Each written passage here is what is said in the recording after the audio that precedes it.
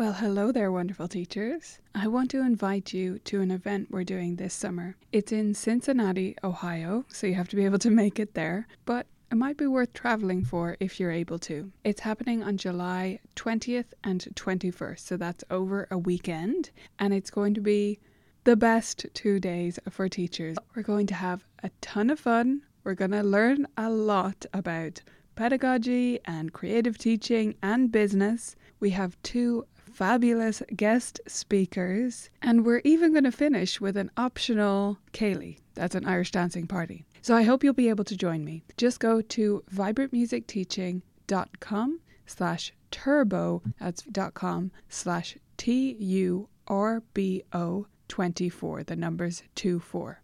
I hope you'll check it out, view all the details there, and I hope to see you in Cincinnati in July. On with the episode. Vibrant music teaching. Proven and practical Tips, strategies, and ideas for music teachers.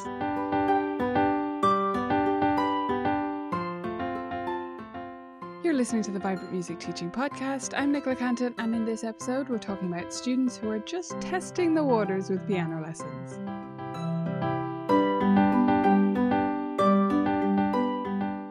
Well, hello there. Today, beautiful teachers, we're joined by Carmen Carpenter, who is one of our staff writers and editors at Vibrant Music. We'll be chatting about those students who are not yet committed to taking lessons and how best to bring them around. Welcome back to the show, Carmen. Hi, thanks. I'm glad to be here. Great to have you here. So first, I'd love you to just set the scene for us, because I can picture this after reading your notes for sure. We received this call, or maybe an email, from a prospective piano parent. And at first we're super excited, right? We're thinking, great, this student is going to fill that spot on Tuesdays that I've been dying to fill for so long. And then they say this phrase. What's the phrase, Carmen? Usually it goes something like, oh, we just want Susie to try piano and see what she thinks. Right? It's usually something like that. You know, they've tried all the things. They've been in karate, they've been in dance. And so we're just going to see what we think about piano now. That's usually kind of how that conversation goes. Absolutely. And it makes our heart just sink, right? Well, most of us. Yeah, just a little. I mean, it's great that they've added music to the list of things that they want to try. And I love that part of it. And I try to be understanding because, yes, as I described, my son was one of these children who tried all the things. And so I try to be understanding about that. And I do usually try to take a mindset of I'm going to win them over. They're going to love it. Right. So my tendency is to go ahead and take that student with the mindset that it's a challenge that I can face. I can make them love it. Yeah, absolutely. I think this type of student, though, they're not necessarily right for every teacher. It is it's not something that would be an ultimate red flag for me either. But for some teachers, maybe it should be. So what type of teacher, what characteristics would you say means maybe you shouldn't take the just giving it a try student? Well, I do think, so my jam is beginners and young students. And so I do tend to be more open to the giving it a try. But there are teachers out there that their expertise is in intermediate players, kids working towards college degrees in music and things like that. So that teacher probably would not want to pick up a giving it a try student because that isn't really their area of expertise. And I love that. I think that's great that we all have our thing. And so if it's not your thing, I think it's very much okay to say, yeah, you need to go to so-and-so down the street who's great at that category of teaching. So, yeah. Yeah, absolutely. I think with these students, the main issue is nothing to do with the students, as is often the case, right? It's the parents we're thinking about.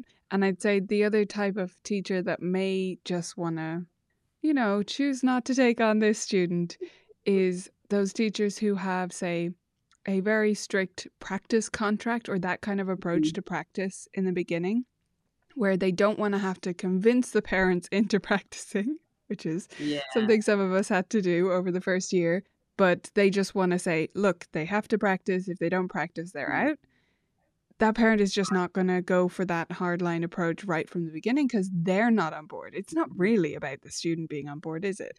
I mean, any child can love music, but it's about the parent having that commitment. So.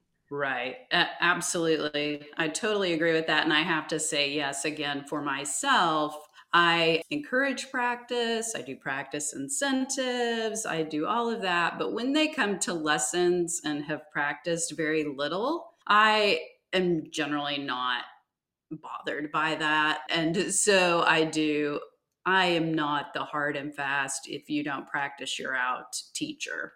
But again, some are. And I think that is okay. I think that's absolutely fine.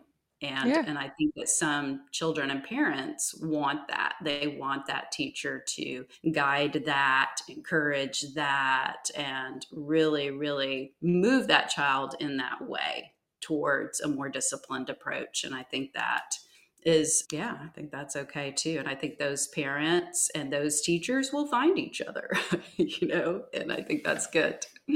Absolutely. And I think it's all about your values as a teacher, and there's no wrong way. But if you value progress, like if that is your core thing, is I want these students to be excellent sort of as quickly as possible in a well-rounded way, there's nothing wrong with that.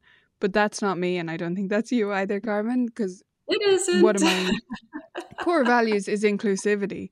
And if you take that as the core, well, then you have to work with parents who don't yet know that they're going to need to work with their child and practice with them and all that kind of thing.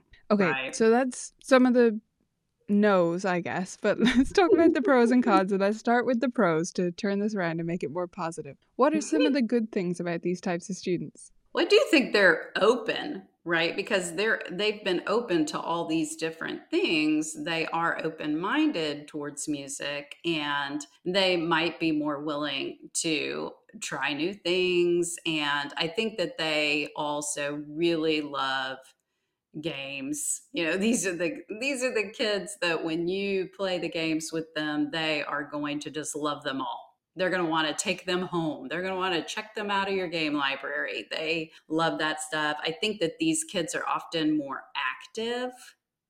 And I personally love that. I love to play get up and move kind of games. Let's not just sit. Let's move to the beat. Let's do some things like that. And I do find that type of kid is usually a more active child. And I like that too. So yeah, I mean, generally, I have good experiences with the just giving it a try kid, the Tommy the Toe Dipper.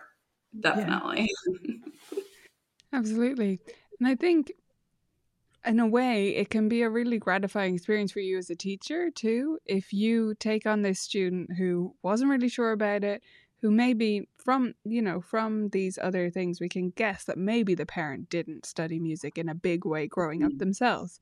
And that can be enormously rewarding if then you make piano their thing because you're so fun or you approach it the right way for them. Right. Oh, definitely. It is. And I have had a few convert to long-term students that were just giving it a try. Like I said, I've generally had good experiences with them. I've only had one or two that just from the get-go, it was obvious that the just giving it a try was for real for them. And after, just a few weeks or a couple months, you're like, yeah, this is really not connecting with them, and they don't last. So I like probably everybody have had a few that after just a few months are like, yeah, this isn't going well for us. And I would say too, that is another consideration is in your schedule.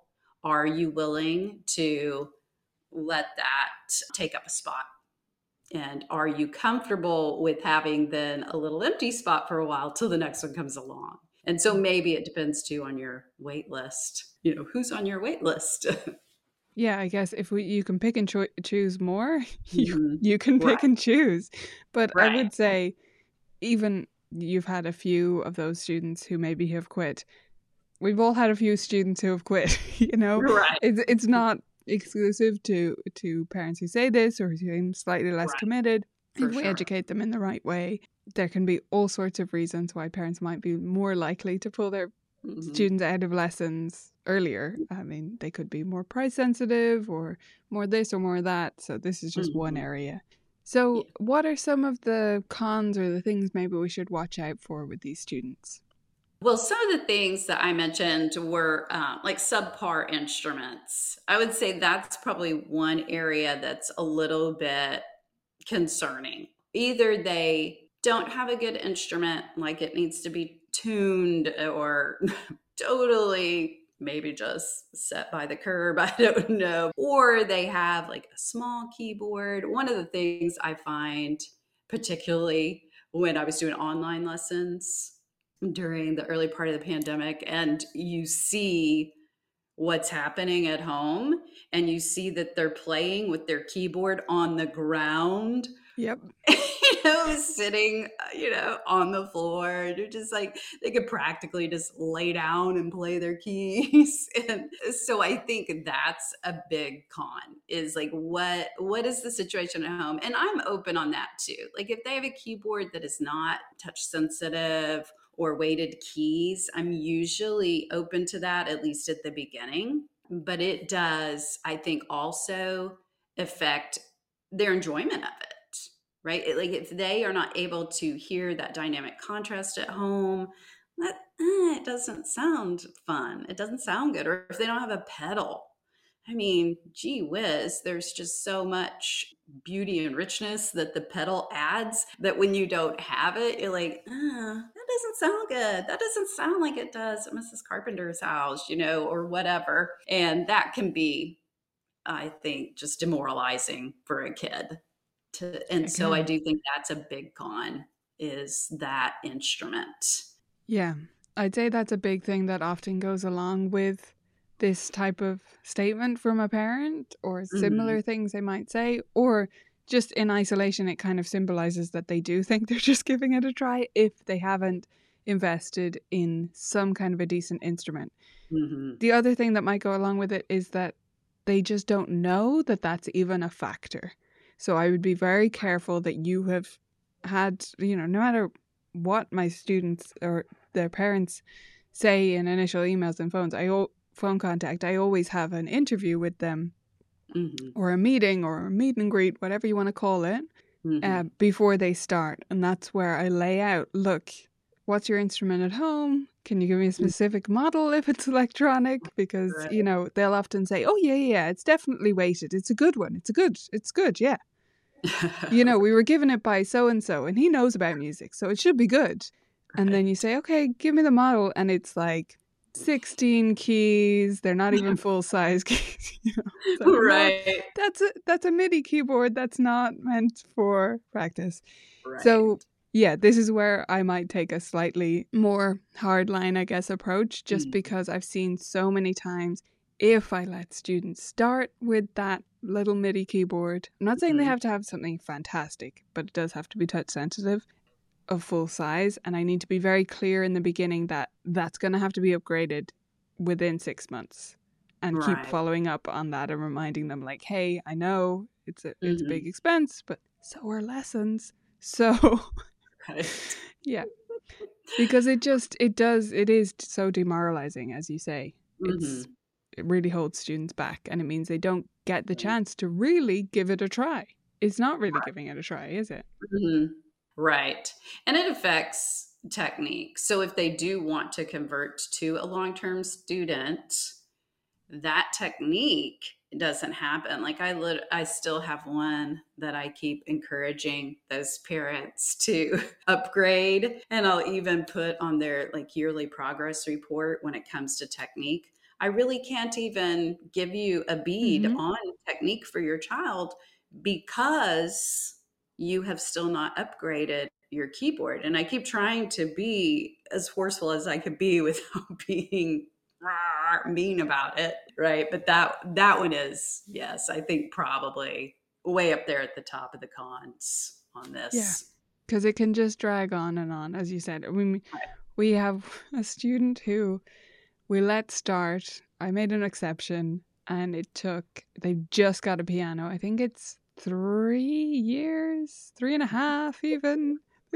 Finally got something, and it's just like, but we put it on every report because I think it's our responsibility to be clear, not nagging, but clear, because they don't know how much this is affecting the experience, and a child can't tell them. So right. Well, and I think that's a really good point. Yeah, that their child doesn't know what to say or how to say it. Yeah, I think that, and technique wise specifically, they don't understand. I think that there are probably some, every once in a while, I will have an extra pedal that I'll send home with them so that hopefully they'll be able to experience the joy of that, hoping that their parents will then purchase one, and I'll send links to places where they can buy those, and then they don't, and it's always sad, You're like, you're missing out on the experience. Yeah, the pedal is everything. Okay, so let's talk about these students. Let's say we decide we're going to take on one of these students. What should we start with? What's the first or the first list of things or whatever that we should teach Tommy the toe dipper? Do you think it should be different from a student who is super committed, whose parents are saying they're going to practice with them every day? I think it depends on their age, I would say, because I do think if you have a mindset that you're going to try to shoot them through everything pretty quickly, that maybe they should be a little older. But I do think it's different in that if I feel like I'm going to have a long-term relationship with that student, I'm going to go deeper and take more time and really make sure that they are reaching all of these things in a really good, solid way before I move to next things. Whereas if they're going to just give it a try, I may take a more cursory view and go through kind of quickly. Where if I feel like they're going to take a long time with me, I will take several weeks on key identification. Whereas if they're just giving it a try, I may take 1 or 2 and then hope for the best, right? Hope that they're getting it quickly. So that would be, the difference. So yes, I definitely think they need to learn what keys are what.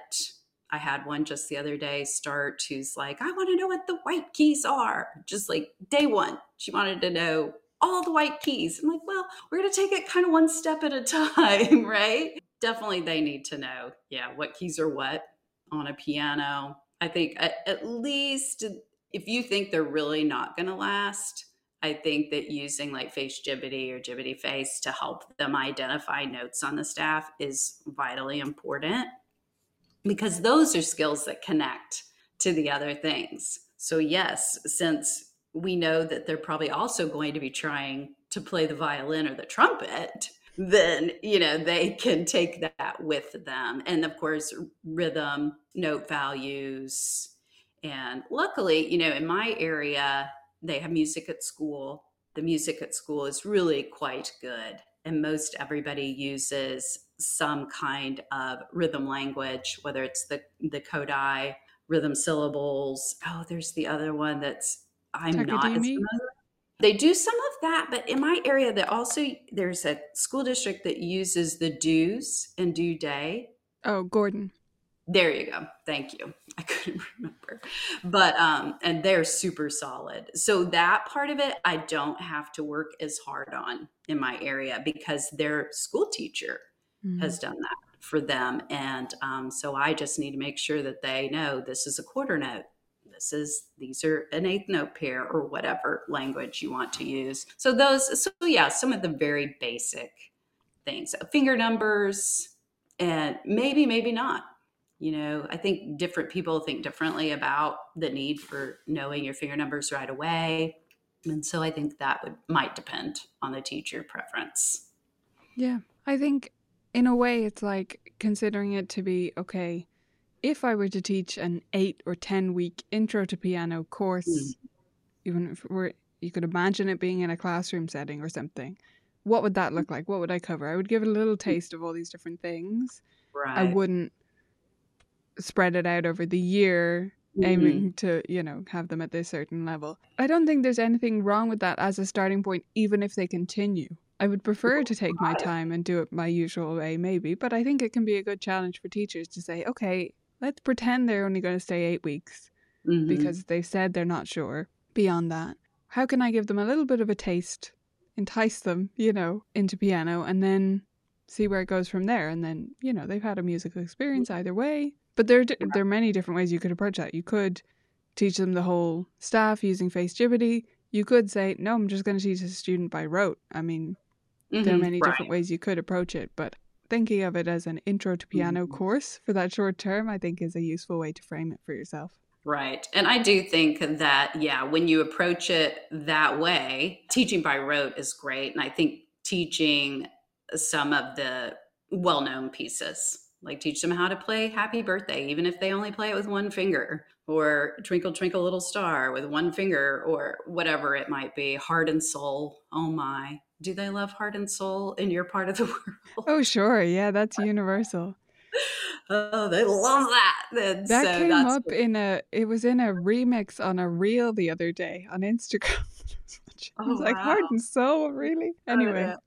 That's funny. But, it's timeless. They love it. And they feel so successful when they play something like that. And that brings up the point of chords. I do think, and particularly if they are old enough and have big enough hands to at least play fifths, right? To giving them some chord knowledge, because that lasts forever. And they can take that with them forever and play anywhere, anytime, and play anything they want, right? They can play any pop song, whatever they like. And I think that's super valuable too. Yeah, absolutely. I think for any members that are listening, if you wanted a place to start with this, to try this kind of approach, and if you're talking about an older student, I think you could use the Creative Kickstart in this way. It's kind of designed as that. It's like an introduction. You explore lots of different things. There's no reading in that program, but you could introduce it and mix it up. But it would give you a starting point, and it does go into chords and things like that because it is designed for that slightly older beginner, teens and adults and that kind of thing. Okay. Carmen, thank you so much for coming on the show and talking about Tommy and all of his many pros and cons and everything we can do to help him succeed at the piano. All right. Thank you. Do you have some Tommy the Toe Dippers in your studio? Write to me on Instagram. We're at Colourful Keys to tell me about it. And I will see you back here on the podcast next week.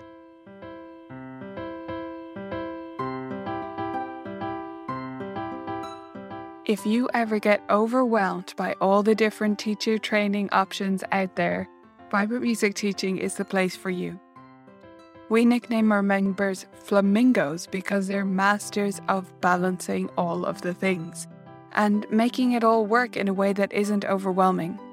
We have tools to help you do that inside Vibrant Music Teaching. So go to vmt.ninja and sign up today. Thanks for listening to this episode of the Vibrant Music Teaching podcast. I hope you loved it, and I wanted to pop on here one more time to remind you about our event. It's happening in Cincinnati this July, and you can get all the details at vibrantmusicteaching.com/turbo. See you there.